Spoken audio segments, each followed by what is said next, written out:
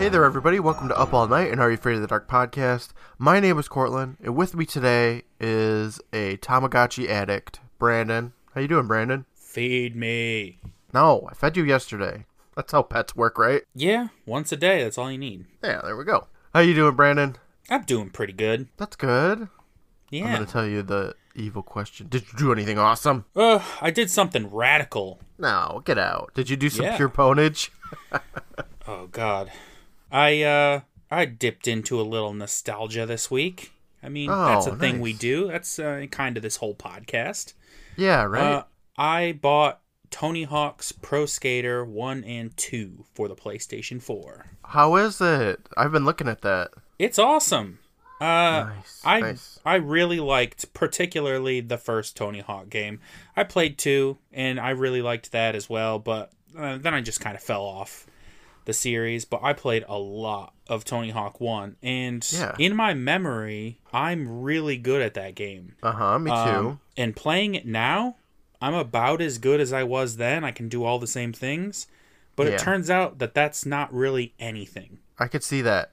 Is it still like the same formula where you have like 2 minutes to do all the things? Yep, it's the same thing. Cool. I mean, hey, it worked back then. It was really great, and it, kickstarted Tony Hawk. Well, it didn't kickstart his career, but it really showed the world how awesome Tony Hawk is. So I liked it. It kickstarted my too long career in being a skateboard poser. Mm-hmm. Yeah.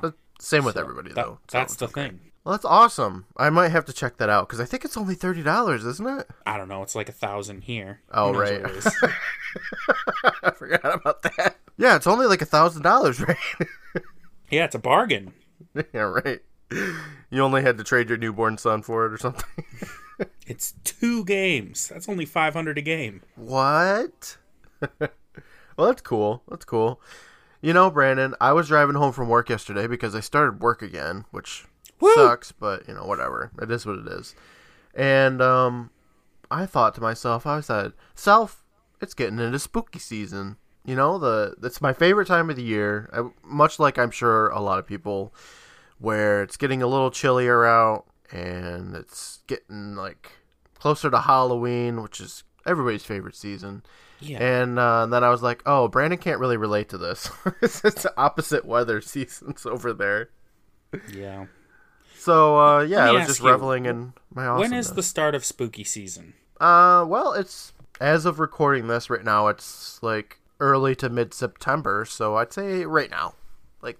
September 15th. Is there a line that you cross? I think that the line you cross is when you start closing down pools for the summer. Okay, then it's time for spooks. Yeah, once it gets down to 50 degrees outside at night, I consider it spooky season. Okay, that's fair. I mean, once you get to October 1st, then it's it's showtime. Yeah, but it comes earlier and earlier every year. Yeah. I mean, one year I worked at Halloween City, or Spirit Halloween, and spooky season started in August, so just depends. Of course, we never got anybody in until, September, but it was fun. Actually, that job sucked. I didn't like it at all. You'd think it'd be a lot more fun, but it wasn't. I would. I told you the story about the one time I accidentally vacuumed up a mask, though, didn't I? Yeah. Oh my god, that was the funniest thing. There was a mask and its hair was dangling on the floor, and I was vacuuming, and it just sucked it right up. And it was so funny. It sucked it up so fast. It's a good vacuum. Oh, it was. It was very surprising. surprising. Great commercial for that vacuum. Just have a pile of masks on the floor. Masks, no problem. That mask was $30, and I ruined it. Just sucked it right off the hook and ruined everything. It was great. Oh, wow. My favorite memory of working at a Halloween store. Oh. But, you know what, Brandon? We're not here to talk about Halloween yet. I mean, we will, but we're here to talk about the zombie dice. That sounds so cool. I know, doesn't it? I was like, there's going to be some dice. They're going to create zombies. It's going to explain Night of the Living Dead. That's not what happens. No, it's a little different. What did you think about the zombie dice? I think it's better than the last 2 episodes. Okay, that's not that hard to beat. No, that's incredibly easy. Yeah. But it's not a great episode. I don't think so either. My thought is that this episode is like what it would be like if you took the very first 5 minutes of Pinball Wizard and the last 30 seconds of Pinball Wizard. But without any of that cool stuff in between where he's inside the machine. Yeah. It does have a very Pinball Wizard vibe in terms of, like, shrinking kids. That's it. Yeah. Spoilers. People just want to use games kids to steal kids. I don't know. It's the hottest thing of the 90s. I will say I like the villain. He's kind of cool. He is maybe the creepiest villain in the show. It's in an entirely different way. Yeah, he's on his own little, like, spectrum of creepy in the way that a, like, child molester is creepy. Definitely. He's creepy in a real way. Yeah, he transcends the Are You Afraid of the Dark and just goes into, like, Are You Afraid of Life? You know? Yeah, it's not like, haha, this is one of them spooky monsters. It's like, no, this guy's really going to murder you in his basement. Like, for real. And he did a great job. And I'm looking forward to talking about him and his smile, because he is a smiler. That is the star of the show. That smile had me like, It takes Jim Carrey's Grinch from 2001 or whatever and just, like, amplifies it by 11. It's great. Yeah. I think that is who Jim Carrey was going for when he did the Grinch. Probably. A pale imitation. We always make fun of the Grinch smile. Now it's the Mr. Click smile. But enough talk about this Mr. Click fella. I think we should just get into this episode. You ready to rip the Band-Aid off? Let's do it. You know, I should have said rip the Band-Aid off for the past 2 episodes, not this one. But it's too late now. Our episode starts out, and we watch Andy and Quinn lifting and moving a chair, and they're both complaining that their arms are asleep, and they're tired, and wah. And the camera moves, and we see that Van just sitting in the chair that they're lifting, and she says, "Drop me anywhere, boys." So the boys drop the chair to the ground, and she's all, "Hey," because, you know, it just, like, gives her whiplash or whatever. And Tucker walks up saying, "What is this?" And Quinn tells him that she wouldn't stop complaining till we helped her move the stuff. Tucker asks, "Who, Vange?" And we hear Megan say, "No, me." And we turn and look, and Megan is sitting down on a couch, and Tucker's all, "A sofa?" And Megan says, "I know they're disgusting, but I do not sit on logs." And Tucker asks where she got it, and Andy pipes up saying that there's a dump not far from here. Ugh. And Quinn adds in, "Far enough." So, a log or a rock is too gross. Ugh. You wouldn't want to sit on that. But this piss-stained, shit-smeared couch from the city dump, ooh, baby. Kick your feet up on that. Yeah, and it's fabric, so when it rains... You're not wiping that off. No. I do apologize, though, Brandon. Obviously, this is supposed to be the 2nd episode of the season, but the list on Google has it as 4, so... It's impossible to know. The episode that I watched on YouTube said it was the first episode of season 6, so I don't know where these orders are coming from. Honestly, I'm a little upset that these are out of order because I was thinking, oh, you know, they had 3 years to get their shit together, but I don't know. Maybe it's my fault. I looked on IMDb and the list said that this was the 2nd episode on IMDb, so I don't know. Ultimately, it doesn't really matter because this isn't that big of a deal, but it's kind of nice that they acknowledge the change of furniture. Because we did Misfortune Cookie second, and I was just like, oh, okay, I guess I got this weird furniture now, which is fine. You know, whatever. They can update it. But now we get the origin stories of the sofa. Yeah, I was wondering. It's from a dump, of all things. Which I guess makes sense. They're kids, so. Yeah, they're not browsing from a catalog and getting that shit. No, they didn't have it delivered from Sears. Man, carrying that furniture into the woods from the dump sounds like a nightmare. Worse than any story they could come up with. At least we didn't have to watch it. Like, anytime I'm moving or helping someone move, and I have to carry something to or from a car into a house or a van or a truck, yes, I'm just like, this is the worst. This is the worst thing that exists. I agree with you. My least favorite thing to move is mattresses. I know Kiki loves moving, but for me... Kiki's out. Yeah. She's busy being good. Francine on Arthur. It's a gig. It's a hard gig. I wish I could be Francine on Arthur. If only we could all be Francine on Arthur. Well, he sits down and Van says, okay, listen up. My story's about games. Everybody loves games, especially when you win. Losing, not so hot. But it doesn't really matter because it's only a game. You can always play again, right? Well, Heard not this one always. before. I know. It's exactly like Pinball Wizard. Like, all it needs is Andy playing a Game Boy or something. Yeah, he's addicted. If you're going to play the game of my story, you better win. Because if you lose, you may never play another game ever again. Submitted for the approval of the Midnight Society, I call the story The Tale of the Zombie Dice. This is the exact same setup as Pinball Wizard, like almost to a T.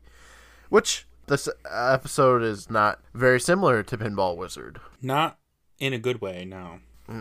Yeah, you nailed it on the head. It's the very beginning and the very end of Pinball Wizard with nothing as fun in the middle. Yeah, if they went inside of an arcade game, that would be alright. That's kind of what I thought was going to happen when we got the arcade setting, but that's not what happens. And it's not bad, it's just not what I wanted. And that's fine, I guess. The tale starts and we watch some kids walking through some sort of storage area. A guy walks up to him growling, and the kid's all, whoa, I wasn't going to steal nothing. And the dude just growls and points, and we cut over to look at a room, and there's a bunch of barrels stacked up and a half circle sitting on a little table. I know that description sucks, but I really don't know what this place is. That description is exactly what it is. Have you ever seen the pictures where it imitates what it looks like if you're having a seizure or whatever, where you can't decipher what anything actually is? No. Okay. It's not a seizure. What is it? What's the one that hits your brain and you're like, whoa? A stroke? Yeah, it's like having a stroke. Well, I want to see that picture. It's weird because it's a picture and all you can clearly see things, but you don't. You can't tell what they are. It's all just kind of blended together, and it just, I don't know, it's just colors and stuff. That's kind of what this is. It's like you're having a stroke. The kid steps up to that little table saying, geez, no offense, Lurch, but you're really creeping me out. And this dude opens up this half circle on the table, and it starts to glow inside. So the kid touches his thumb down on it, saying, I want a rematch. And the light glows, and the kid's thumb gets stuck, and Lurch Dude holds up a little box, and the kid looks inside it, screaming, no, no! And a white light flashes, and then we cut scenes. Now, knowing what happens at this point, why does he hold that box up to be like, hey, look at this? Because there's not really anything in that box. I had the same thought, and I don't know. I don't know at all. Yeah, I don't. What did he see in that box that was like, no? Because I'm gonna spoil it right here if that's okay. Because we kind of did already. But when you put your thumbprint on this thing, it turns you small. Why? I don't know. And when you turn small, you get put inside of the box that this Lurch guy had. His name is Klimbo, and there's nothing inside of it until you turn a child small, and then they are in the box in a cage. So what he lifted up to this kid's face was an empty box that had bars on it. So I don't know what he was screaming about. He couldn't have possibly known that he was going to shrink and be put into that box. I mean, if somebody showed me a small box with bars on it, I would be like, oh no, I'm shrinking and going in that. I mean, it's that would be my first thought. Uh-huh. So, I mean, maybe he's just like me. He's just smart. You guys are such Monicas, you know? But you know what? It doesn't really matter. This is the last time we see that kid. In fact, I didn't even put him in my notes because I don't know what his name is, so I just couldn't. No, and I'm pretty sure he dies. Well, it's something. Now we see some kid placing 3 cards on a table, and he's switching them all around, saying, where is she, the Queen of Hearts? And there's a big group of kids surrounding him when we see another kid sitting at his desk writing notes, and he looks over and he shakes his head. The wheeling and dealing kid flips the Queen of Hearts over, and then starts shuffling her all around, and tells the kid in front of him to pick one of them. It's as simple as that. And then the kid picks the middle card, and it's the Ace of Spades. I think. I don't know. Could be the Ace of Clubs. And he tells him, sorry, bud. How about double or nothing? And then, Brandon, something happened that I never, ever thought was going to ever happen again. What was it? Miss Crenshaw pops up. Boom! Wasn't that nuts? I was so excited. I wasn't expecting that. Definitely. I mean, we haven't seen her since season 1, and she just pops up and she's like, "Oh, you're sinking to perdition." And the kids all scatter, and Gambling Kid gets sent to the guidance office. And why don't we just take a moment to meet these kids? All right. This is most of the cast so far. Yeah. The kid that's gambling, his name is Tate, which I've never met a kid named Tate before, but he's played by Scott Pietrangelo, who's been in a few shorts, like Out Time, Debris, and Dirty Sexy Murder. He's also in a cartoon from this year called Corn and Peg. Really? Yeah, which is, I looked it up, it's a horse and a unicorn, and it's on Nickelodeon. Probably Nick Jr. All right. He's returning back to his Nickelodeon roots. The kid that shook his head, his name is Alex, and he's played by Jay Baruchel. Is that how you say his name? I don't know. Jay Baruchel? I don't know. Who we last saw drowning in the Tale of Dead Man's Float. That I got yelled at for not including him. Yeah. Jay's been in a ton of movies, including voicing Hiccup in How to Train Your Dragon. He was in Sorcerer's Apprentice with Nicolas Cage, which I seen that movie, didn't even know he was in it. And he does a lot of stuff with Seth Rogen, who, as far as I know, is just a laugh track. That's apparently, I didn't see the new Lion King, the quote-unquote live-action Lion King, even though it's actually just animated, but I think he just laughs in it. I think he's Pumbaa, and I think he just laughs. That's his thing. An annoying laugh. He's been in How Did This Get Made, and I can't stand his episodes. He's just he's just live laughing the whole time, and I'm just like, God, kill me. The teacher and last person I ever expected to return in the show, and honestly, she's not. Her inclusion in this episode is so short; it's literally a cameo that I probably shouldn't have included her. But her name is Jane Gilchrist.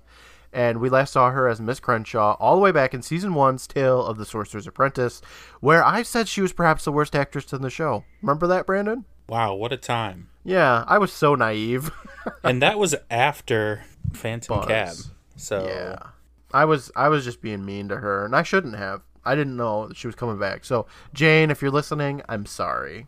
Jane has been in some other stuff, including in Get Smart with Steve Carell and Anne Hathaway.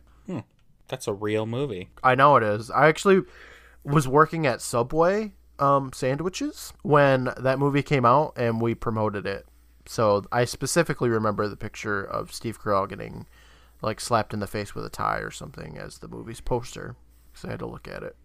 For months, making sandwiches. She was also in a few Christmas movies like North Pole and The Christmas Choir. And she was in a few episodes of Big Wolf on Campus as Lunch Lady. She has a very Lunch Lady vibe, though. Always school faculty. That's what she looks like, though. Yeah, definitely. She's the perfect librarian, lunch lady, science teacher looking girl. But never a principal. No. And I was going to include the growling guy, but we didn't get his name yet. So, well, I guess we didn't get any of these names, but I'll include him later. So don't you worry. Klimbo will be back. Let's go back to the episode. The door to the guidance office opens up, and out walks Tate. And Alex, who was waiting outside, stands up and asks what happened. And Tate tells him it was a slap on the wrist. No sweat. And Alex is all, told you were going to get busted, but you never listened to me. And Tate tells him that he's an old lady, and if he listened to him, he'd never do anything fun. And they go back and forth a little about how Alex isn't an old lady, and Tate tells him that he's a granny until they stop, and Tate asks him when the last time is that he took a chance on anything. Like putting it out there, and you might lose, and at the last second you sucked it up and kicked butt. And Alex just kind of looks at him and then gets called a granny again. And Tate walks away as Alex says that he's just cautious. And then he walks after him. So these are our main characters. And they have one character trait, which is one is a wheeling, dealing, taking risks kind of sweet dude that gets all the good friends and stuff. And then the other one's just kind of like, oh, I'm just going to sit here and drink my soda. Yeah, one of them knows when to hold them and when to fold them. And the other one knows when to walk away. That's it. That's all they have. We cut and we see an awesome kid roll by on a skateboard, and the camera pans up and we see a neon lit sign that says Clicks Emporium. And there is some rockin' jams playing. There's a bunch of kids walking all over the place, so you know that this place is extreme. Inside, there's some laser noises as we see it's an arcade. And there's a grown-up delivering drinks to children like some sort of bartender. It's really weird. It's high C, bro. In walks Alex, who looks around, then sees Tate and smiles. And Tate's playing an arcade game, and he's got a crowd around him, and they're all clapping and stuff for him. It's great. And the music, it just keeps getting more tubular. I loved it. I gotta say, like, one of my greatest regrets is that I was born too late to experience the arcade scene. You know, we tried. Remember that? Yeah. Back in 2002 or 1, I'm not sure. But by the time that we, like, had a means to get there, because your oldest brother learned how to drive or whatever, it was too late. Yeah, we missed the boat. Yeah. By then, the local arcade actually had shut down, so we had to go to, like, the bowling alleys arcade, which had, a DDR machine and, like, I don't know, House of the Dead 2 or something. Yeah, that's about right. A claw machine, maybe.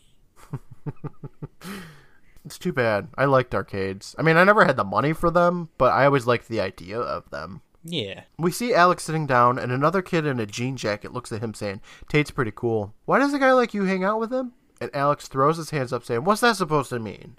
And up walks Tate, arm in arm with a girl, saying, sodas are on me, young buds. And then walks behind Alex, asking if he wants to play. And Alex says, why? So I can lose? Gee, thanks, but no. And the bartender hands Alex a big glass of the most Mountain Dew looking drink. Tate looks over at his girl saying, Alex doesn't like games. He doesn't take chances. He's what you call...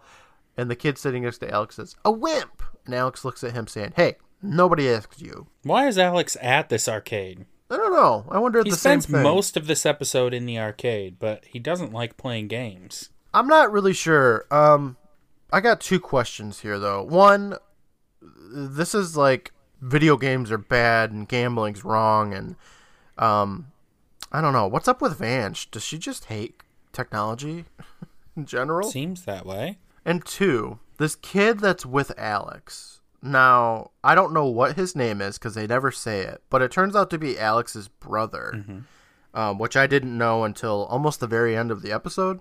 I just thought this was like a lame classmate of theirs. Is that your question? I don't know. Why you gotta shame me like that, man? I'm sleepy, okay?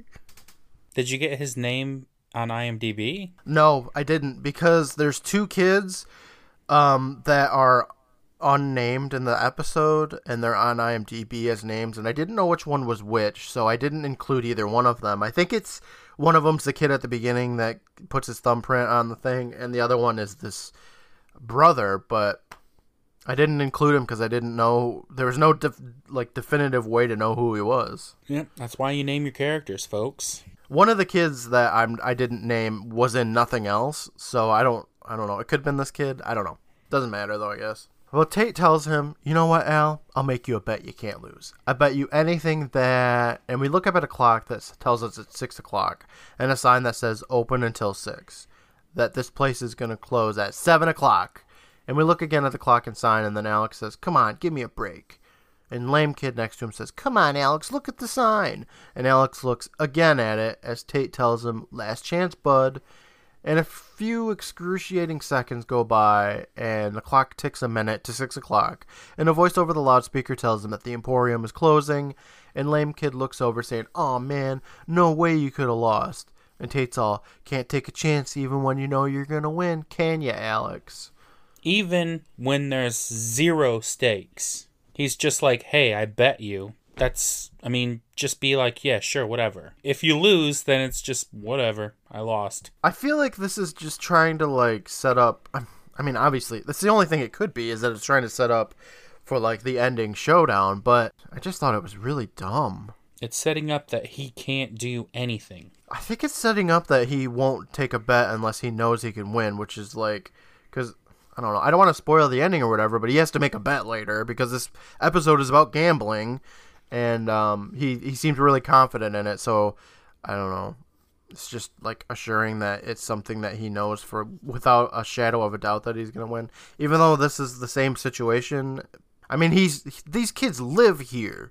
They live at this emporium of arcade glory, and they know it closes at 6. I'm sure he's been there till 6 like every single night. I don't know. There's a damn sign.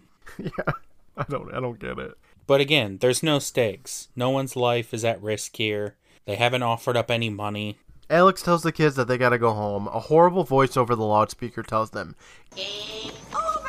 And then it laughs at them. And then a guy walks up to Alex saying, "You are a wise young man. Never let anyone pressure you into a game that you don't feel comfortable playing. It takes a certain type to be a gamesman. One who revels in the excitement of competition, thrives on the test of skill under pressure, and thrills to the fact that if they don't perform, they may lose it all." Anyway, this guy's super creepy. Yeah, I'm uncomfortable right now. He looks over at Tate, now saying, "Somebody like you." And he walks up to Tate saying, "You never lose, do ya?" And Tate's all, "Haven't yet. Who are you?" And the guy introduces himself as Mr. Click and says, "Perhaps you'd rather have a more worthy opponent like myself." And Tate laughs, saying, "Oh man, you got it. I'll take you on any of these games." And Click smiles, which does a lot. And Alex tells him, "Dude, he owns this place, and these are his games. He'll kill you." And Tate says, he's an old guy. I'll just kick his..." And we look over at Click, who has a big smile on his face. And he just looks at the kid, waiting for him to finish that sentence. And Tate just stutters out, "I'll do really well." I have a very hard time believing that they've never met this gentleman before. Yeah, same. As you said before, they live here. And it's not a huge place. And he seems pretty hands-on. I have a very interesting question. And that is what I'm about to get to. Initiating question. Okay, so this is a very popular hangout for kids. And presumably these kids would tell their parents that they're here and they're playing video games. They'll be home at, 6:30 or whatever, how long it takes for them to get home from 6 o'clock, because it closes at 6 o'clock every day. But I feel like I've already spoiled the story enough. Mr. Click is evil, obviously, and you can tell by his smile. But he steals children. And I feel like this shit would get shut down super quick, considering he's stealing them from an arcade and people would know the last area that the child has been at. So how does he get away with this? I mean, that's the same thing that's come up time and time again. At least in Pinball Wizard, Mr. Olsen was in a giant mall. So it's not like they could be like, "Oh, it's in that ugly shop with two things in it," But they have security cameras everywhere in malls. Oh, yeah, that's true too, yeah. And with the quiet librarian, I mean, they went to the library and now they're dead. Yeah, the dots are there. They're actually connected for you. You just have to look at it. Besides that, too, Mr. Click looks like he would steal children. Yeah, definitely. If someone smiled at me like that, I would be like, "Where are you keeping the kids?" Well, Click tells him that if he triumphs, he'll allow him to run free at his emporium for a year. And Lame Kid thinks that shit is sweet. And Alex asks, "What if he loses?" And Click tells him then I take your thumbprint. And Tate's like, "My thumbprint?" And Click tells him it's a small risk, especially for someone as confident as you. And we cut to Alex, who says, "Look, Tate, you know you can beat him, right? So you don't have to prove anything." Tate looks around a little, and Mr. Click smiles in his face. And Tate nods, saying, "Yeah, I can play free anytime." Which I don't know what that means, but... Alex tells the gang to go, and Click tells Tate, "Perhaps another time." And they walk past him and his smiling face, and we watch that smile, fade. It's really creepy. Smiles more than that girl from Locker 22. Oh my god, she was so high. What is up with this guy?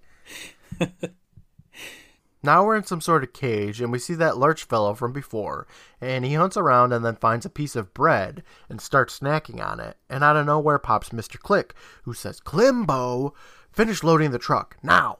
And he slaps the bread out of this poor dude's hand, and Klimbo grunts and starts walking forward, but Click pushes a baseball bat up to his chest, saying, "Do not challenge me." So Klimbo walks aside and out of the cell as Mr. Click tells him to prepare a new display, as he believes they'll soon be receiving another guest. Where the hell did he get a Klimbo? I don't know. I thought maybe... He's got tiny little kids, but where did he get this giant man, and why does he just have him in a cage? Thought that he was a zombie a bit, because Klimbo doesn't talk. He's just the muscle, and he walks slowly and grunts. So I thought maybe he was the zombie from, the zombie dice. Like he lost and now he's a zombie? Optimistic of you. I don't know. To think there would be zombies in Tale of the Zombie Dice. Spoilers. There's not. There's not at all. Unless you count Klimbo as a zombie, which he's not, but... I don't know. He's just got like a... He just has a Klimbo. He's got a Klimbo, yeah. But we have a couple more characters to meet, so let's meet them. Mr. Click is played by Edward Yankee, who's been in a couple of other things, like playing President Nixon in a movie called Pawn Sacrifice. He voiced the character in Splinter Cell Conviction, and he was in that movie and shows I mentioned back in C7, I think, called Tales from the Neverending Story, which is a live-action... Well, I mean, most of the Neverending Stories were live-action, but it was from 2001, and it came after all 3 movies, and I'm kind of interested in knowing what it's about, but also I don't care. He wasn't in as much as I would expect, because he is... He's creepy in this episode a lot, and he's got a great smile for being a villain, and I don't know why he wasn't in anything else. No. I assumed he'd play in a lot of horror movies. Yeah, that's what I thought when I clicked his IMDb profile, too. Klimbo is played by Daniel Skorzewski, who hasn't been in anything since The Hunger in 1999.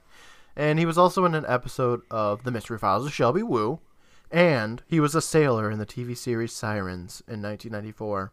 Pretty great stuff. Riveting. Did he play a zombie in any of those? No, he did not.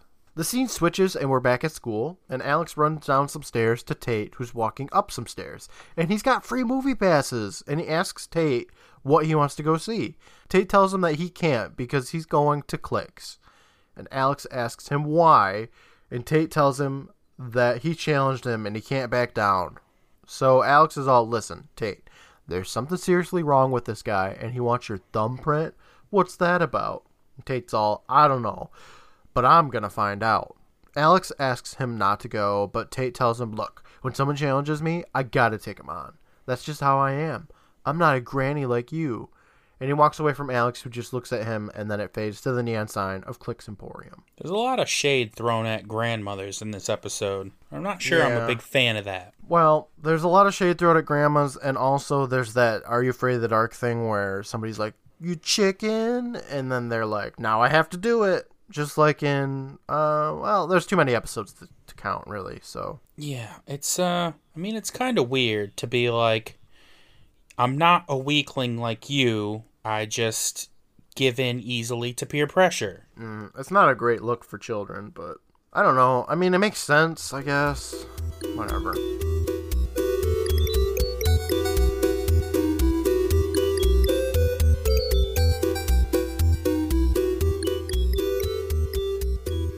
Hey there, everybody. Cortland here, your good buddy and your gambling best friend.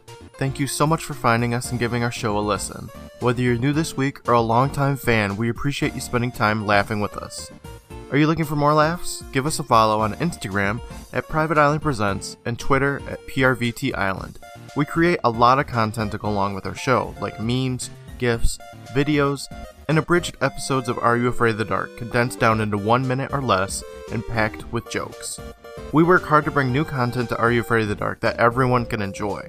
On top of that, on Instagram we watch full-length episodes of the show. Check our stories for times. We're coming close to the end of our Patreon-only giveaway, but there's still time to enter in. Entering is simple. Check out patreon.com/privateisland and become a patron for as little as $1 a month. That's it. You'll be automatically entered in to win all of our giveaways, with this Patreon-only giveaway ending on October 1st. We've got the 2019 Are You Afraid of the Dark reboot on DVD, The Journey of Alan's Strange novel, vintage Rugrats coloring book, and more. So check it out and become a patron today. I'd like to take a moment to thank our current patrons, the Bronze Beth Heather, Angela, and Eddie, the Silver Goth Shane, Steven, Matt, and newest patron Kaylee, the Golden Day Days Bryce, Faith, and Sarah, and the Platinum Bostics Kathy, Carly, and Evelyn. Thank you for your support, everyone. Our show wouldn't be the same without you. For a quick link to all of our social media accounts, the Facebook group, YouTube channel, and more, check the episode description for the Linktree link.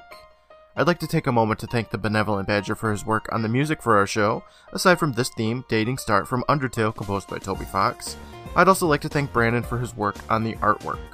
Now I'd like to play the promo for Channel 34, a sketch comedy podcast with quick, hilarious, bite-sized episodes. My name is Marty Hatchet. Friends call me Dennis Lunchtime. You can call me whatever you please. Just don't call me a liar, 'cause I'm trying to save your skin here, youngin'. How do I know all this about this tree, you want to ask? I know more about this and any other tree than any person could ever care to. I know firsthand what a threat trees pose to the world. An oak can drop as many as 10,000 acorns a year. You know what was here before people? Trees. You know what'll be around long after we're gone unless somebody does something about it?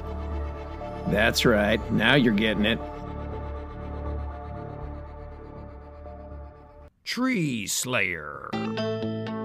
Available only on Channel 34 Sketch Comedy Radio. Available anywhere you get your podcasts. For now, I'll let you get back to the show, and I'll talk to you again soon. Bye, everyone.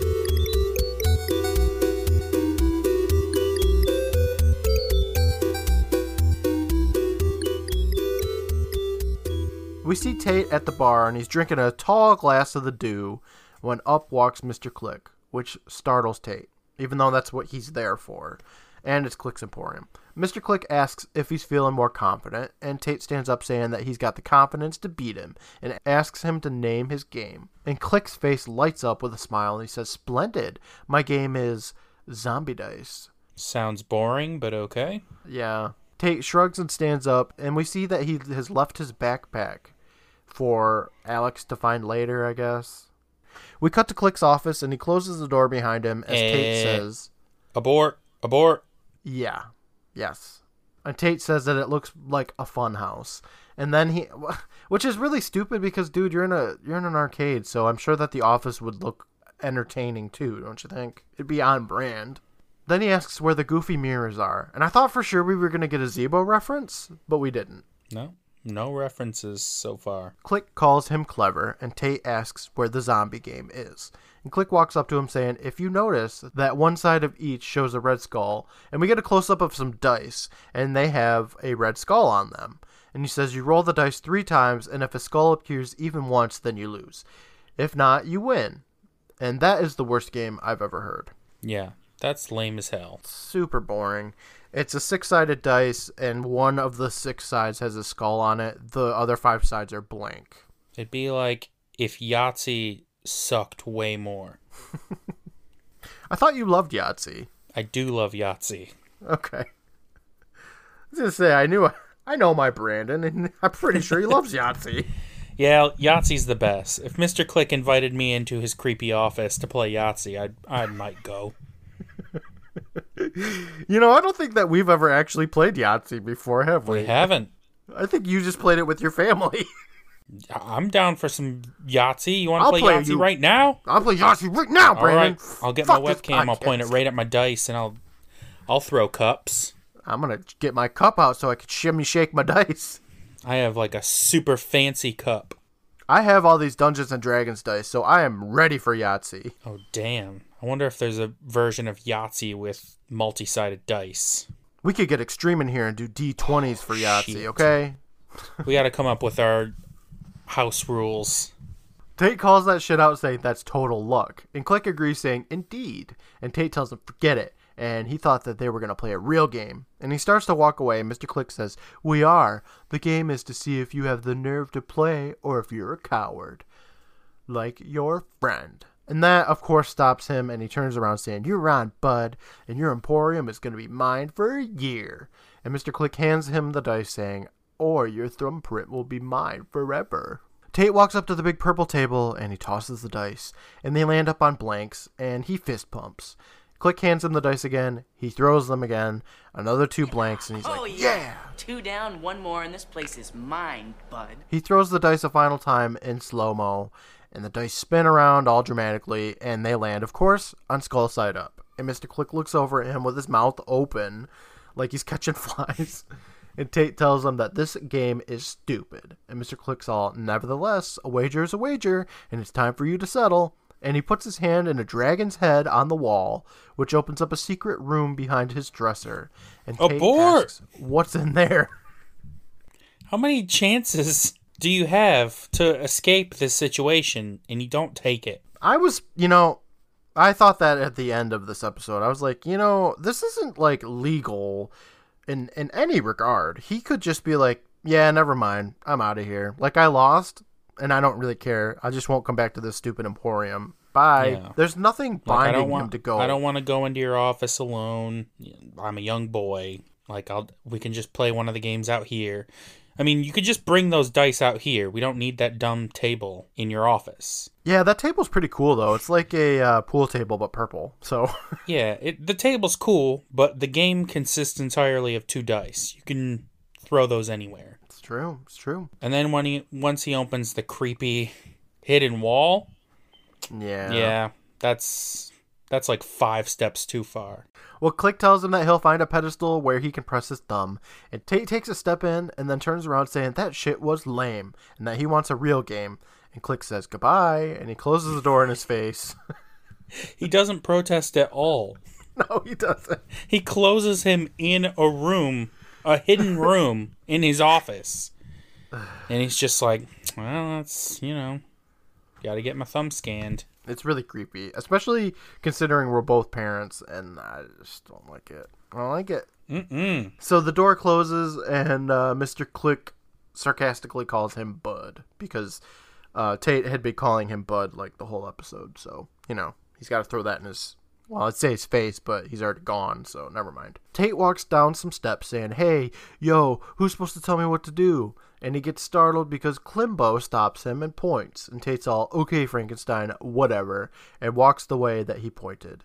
And we see Klimbo open up that half circle thing again, and Tate asks if this is where he puts his thumbprint, and Klimbo nods, and Tate is about to put his thumb down, but he looks up at Klimbo saying he really needs to go get some sun.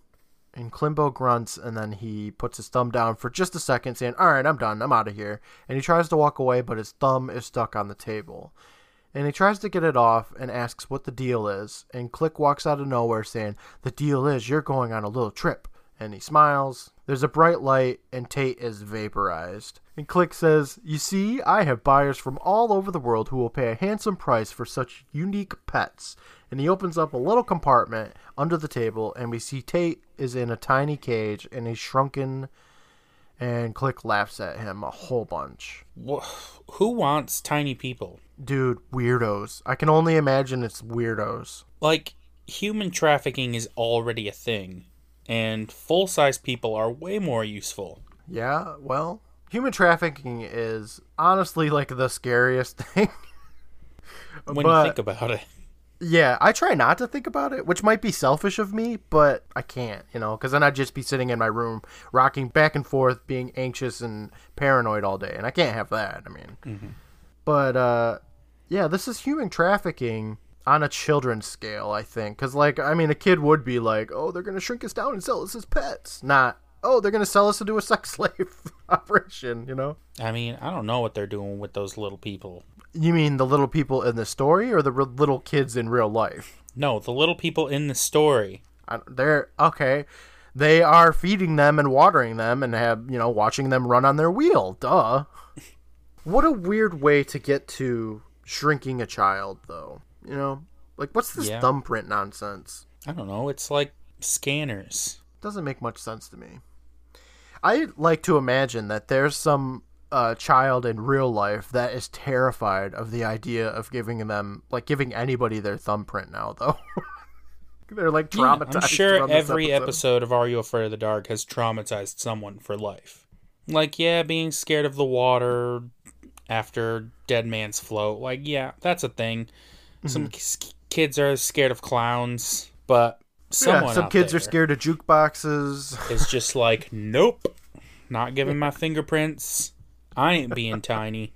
We cut to commercial, and back from it, we see Alex and that lame kid from before walking down to the Emporium, and lame kid says that he isn't here and that it's closed since it's 6 o'clock. Alex looks around and spots Tate's backpack saying, oh man, Mr. Click is such a weirdo. Which is so true. They all know it. Anybody with a sense of stranger danger knows, but... you just need to see him smile. It's true. That is more than enough.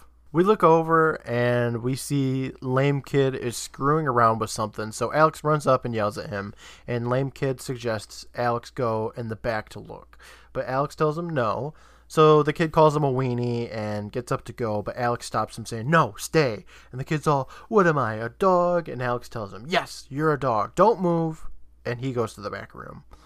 And he opens up the door and it slams behind him. And he takes a few steps and looks around, then calls for Mr. Click. And he looks over and he sees Tate's vest. Which, it took me a really long time to think of the word for that article of clothing for some reason. How many different things did you go through before you got to vest? Like 4.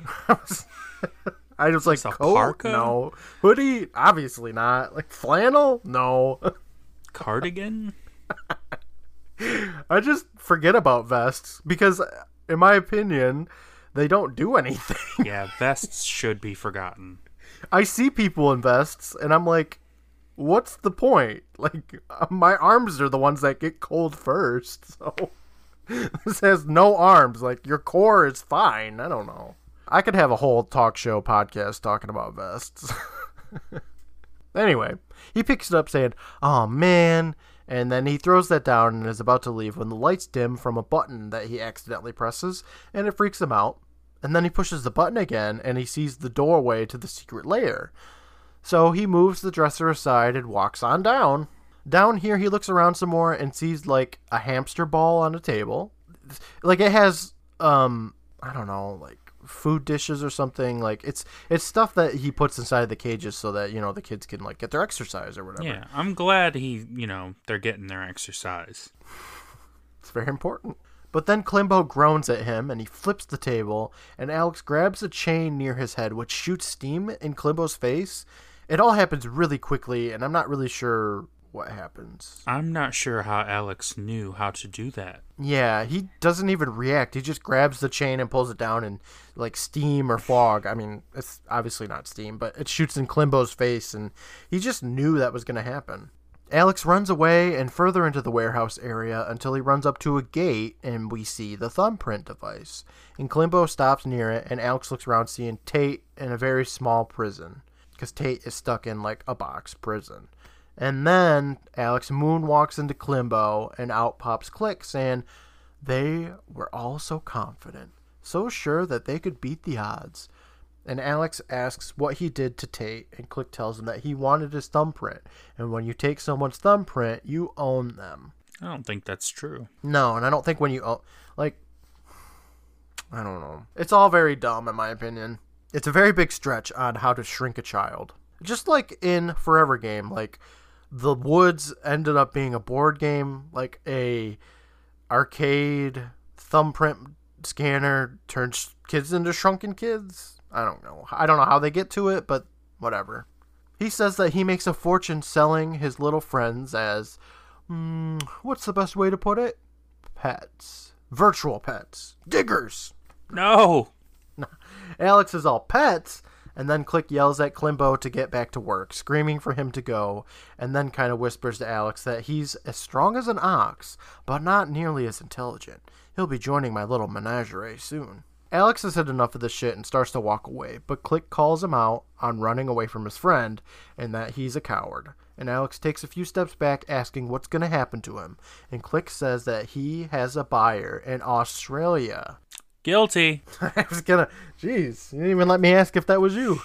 And he adds in that Tate should like it down there if he survives the journey, because not all of these kids survive their journeys. Which is ridiculous. If I'm buying a kid, I want it to be alive, you know? Yeah.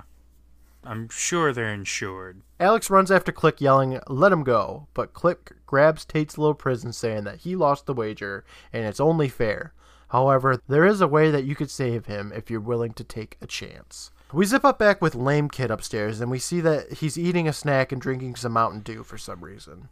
I think it's just reminding us that he's there. I don't know why. I don't know. It's a very pointless scene. Back with Click and Alex, they're back in his office by that purple table, and Click tells him 3 rolls. If you win, I give you your friend back.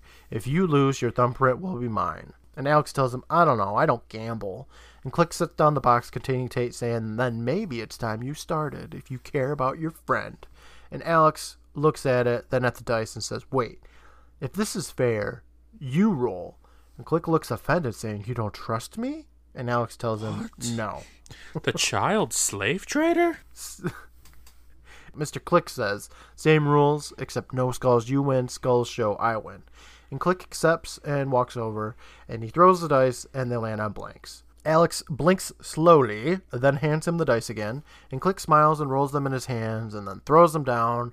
They land on blanks again, and Click smiles, saying, "This is exciting, no?" And Alex hands him the dice once more. He rolls them around in his hands, and he's blowing on them, and he's smiling, and it's really stupid. And Alex gets impatient with his acting and tells him to just throw the fucking dice. So Click does, and we get another slow motion of the dice rolling around on the table, and they land for the third time on blanks. And Click smiles all wide, and then from behind Alex, Klimbo grabs him as he tells him, "No, come on, I've never gambled before in my life." And Click says that you won't again. See ya. Why this whole song and dance with the gambling anyway? Well, spoilers. Moral of the story is gambling's bad. Yeah, but this guy seems like he might not be above just taking these kids. Oh, yeah, I see what you mean. What's the difference?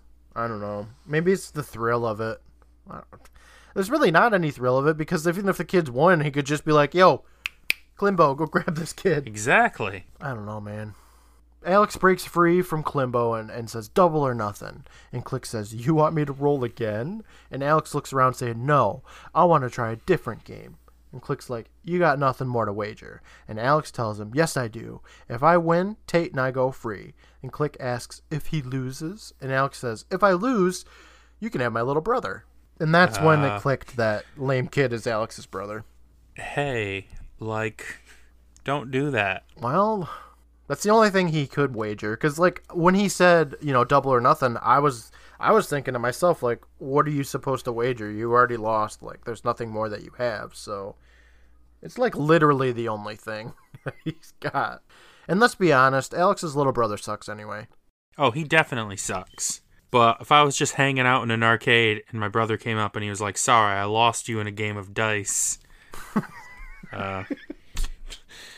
Come on. Well, you could just run away, don't you think? No. We cut over to the main area. Alex's brother is behind the bar, and there's 2 big glasses and 1 smaller glass of Mountain Dew down. Alex is face to face with Click, and Click says that he doesn't understand.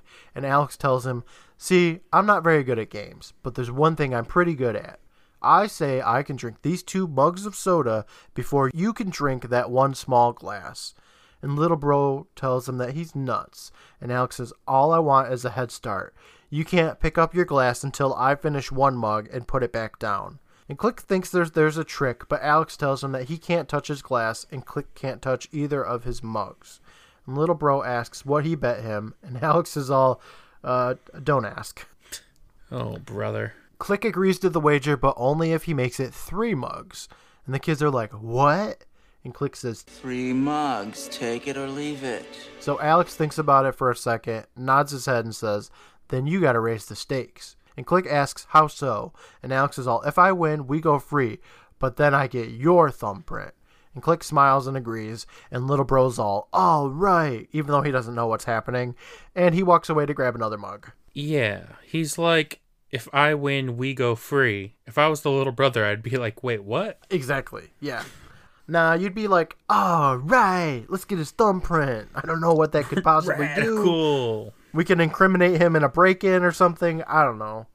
Alex asks again if he gets a head start, and Click agrees, adding in, "No one touches the other's glasses."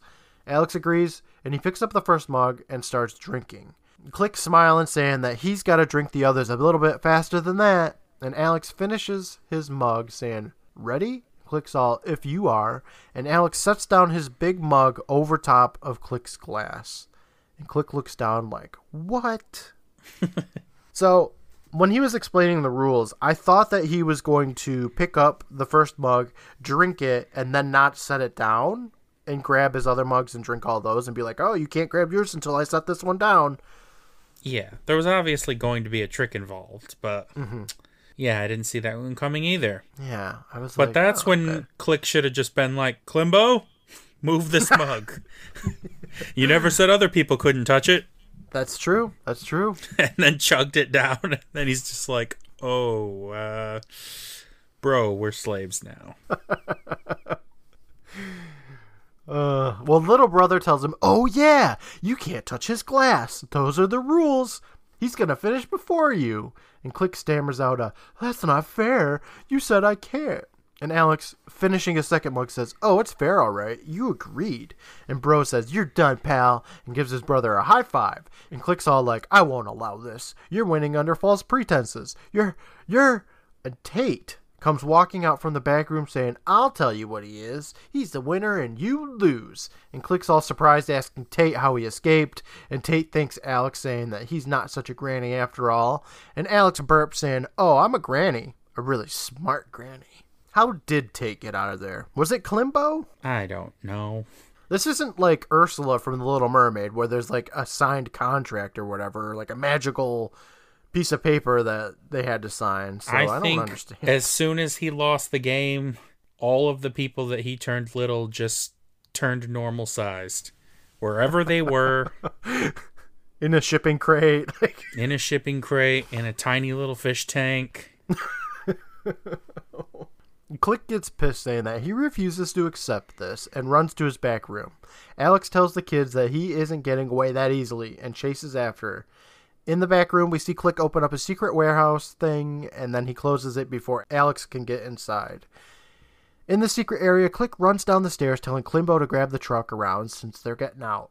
And he grabs a hat and some glasses on a table, and then some papers, and he turns around to yell at Klimbo to get the truck. And Klimbo growls and walks over to him slowly. In the back room, Alex is still trying to open up the secret door. Back downstairs, Klimbo is walking up on Click menacingly, and the kids finally all bust downstairs to a blinding light. They run over to the middle of the room where the thumbprint machine is, and out walks Klimbo with a top hat and glasses on. And little bro asks, "Whoa, what was that?"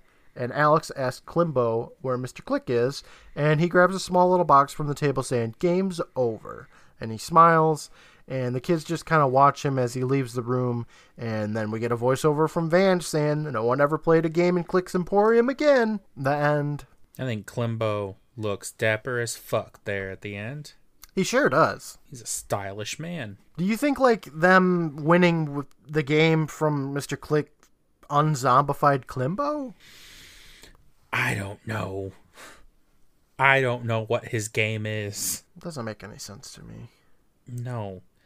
It's like the story elements, like you said earlier, the woods leading to a board game and a dice game leading to tiny people. It's almost like they created these stories just throwing darts at a dartboard with, story ideas on it and just combining them. It doesn't make a whole lot of sense when you think about it.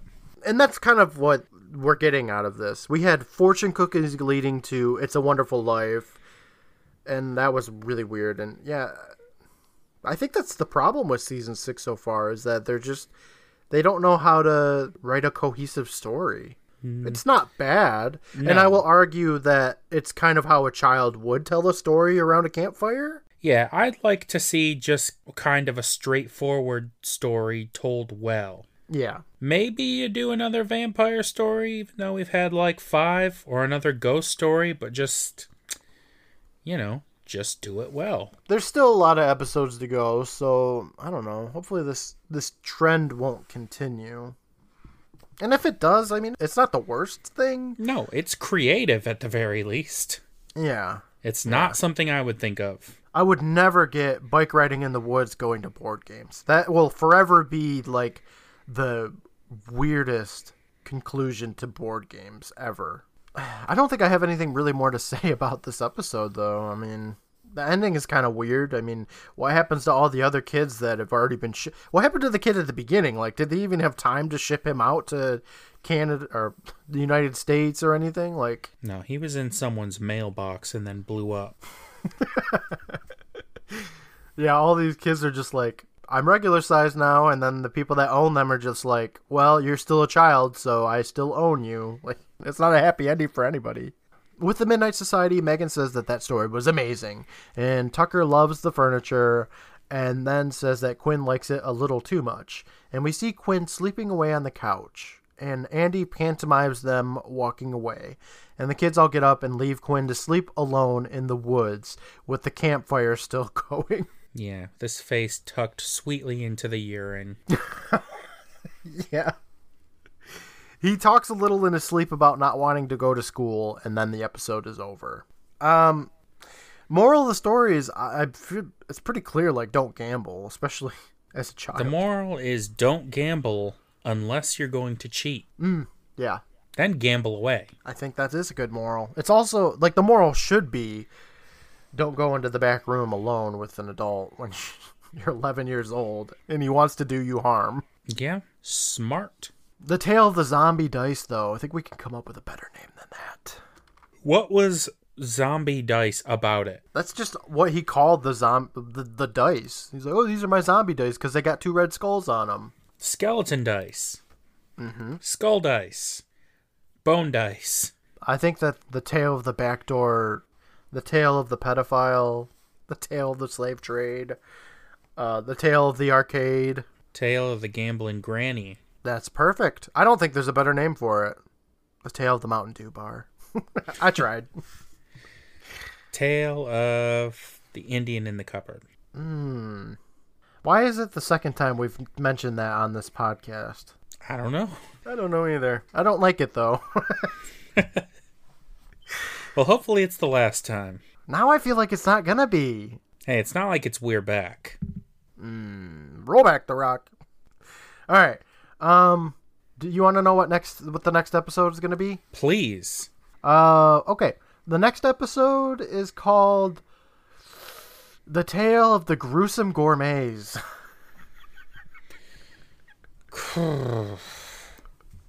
These titles, I'm telling you, they don't fill me with confidence. Well, who do you think is going to be telling us The Tale of the Gruesome Gourmets? I mean, is it too obvious to say Andy? No, because I'm going to say Andy, too. Like, why wouldn't it be Andy? He already told one about cookies. It's Andy. He's like, this one's all about food, you guys. He's eating his candy bars and stuff. And just like, I'm starving. Get your own. What do you think The Tale of the Gruesome Gourmets is going to be about? There's 2 restaurants. The chefs of both restaurants are very competitive. They're right across the street from each other. Yeah. The businesses are both doing well, but they're always trying to get one up on each other. So they both sabotage the other restaurant and start killing their customers. Yeah. And they want to hide the fact that customers are dying in their restaurant, so they take the bodies and... Where's the children in this episode? There's no children. This is an all-adult episode.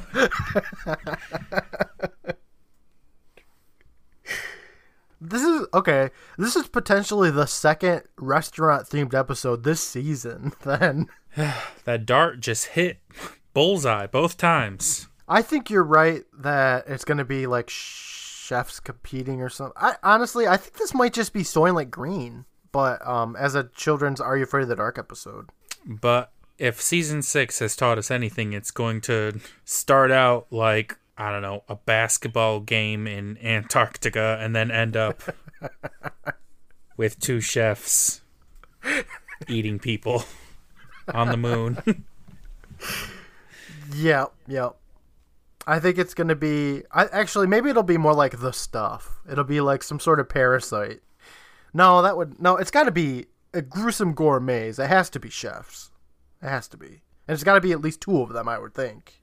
I don't know, man. Do you want to find out what this says on IMDb? Yeah. All right. The Tale of the Gruesome Gourmets has a 3.0 out of 10 from 461 reviews. Oh, Lord.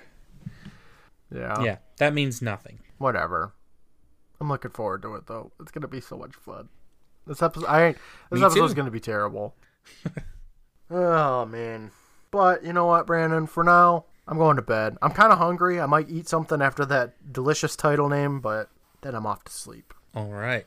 I'll talk to you in a week for the Tale of the Gruesome Gourmets. Can't wait. Yeah, right. All right. Bye, everybody. Bye.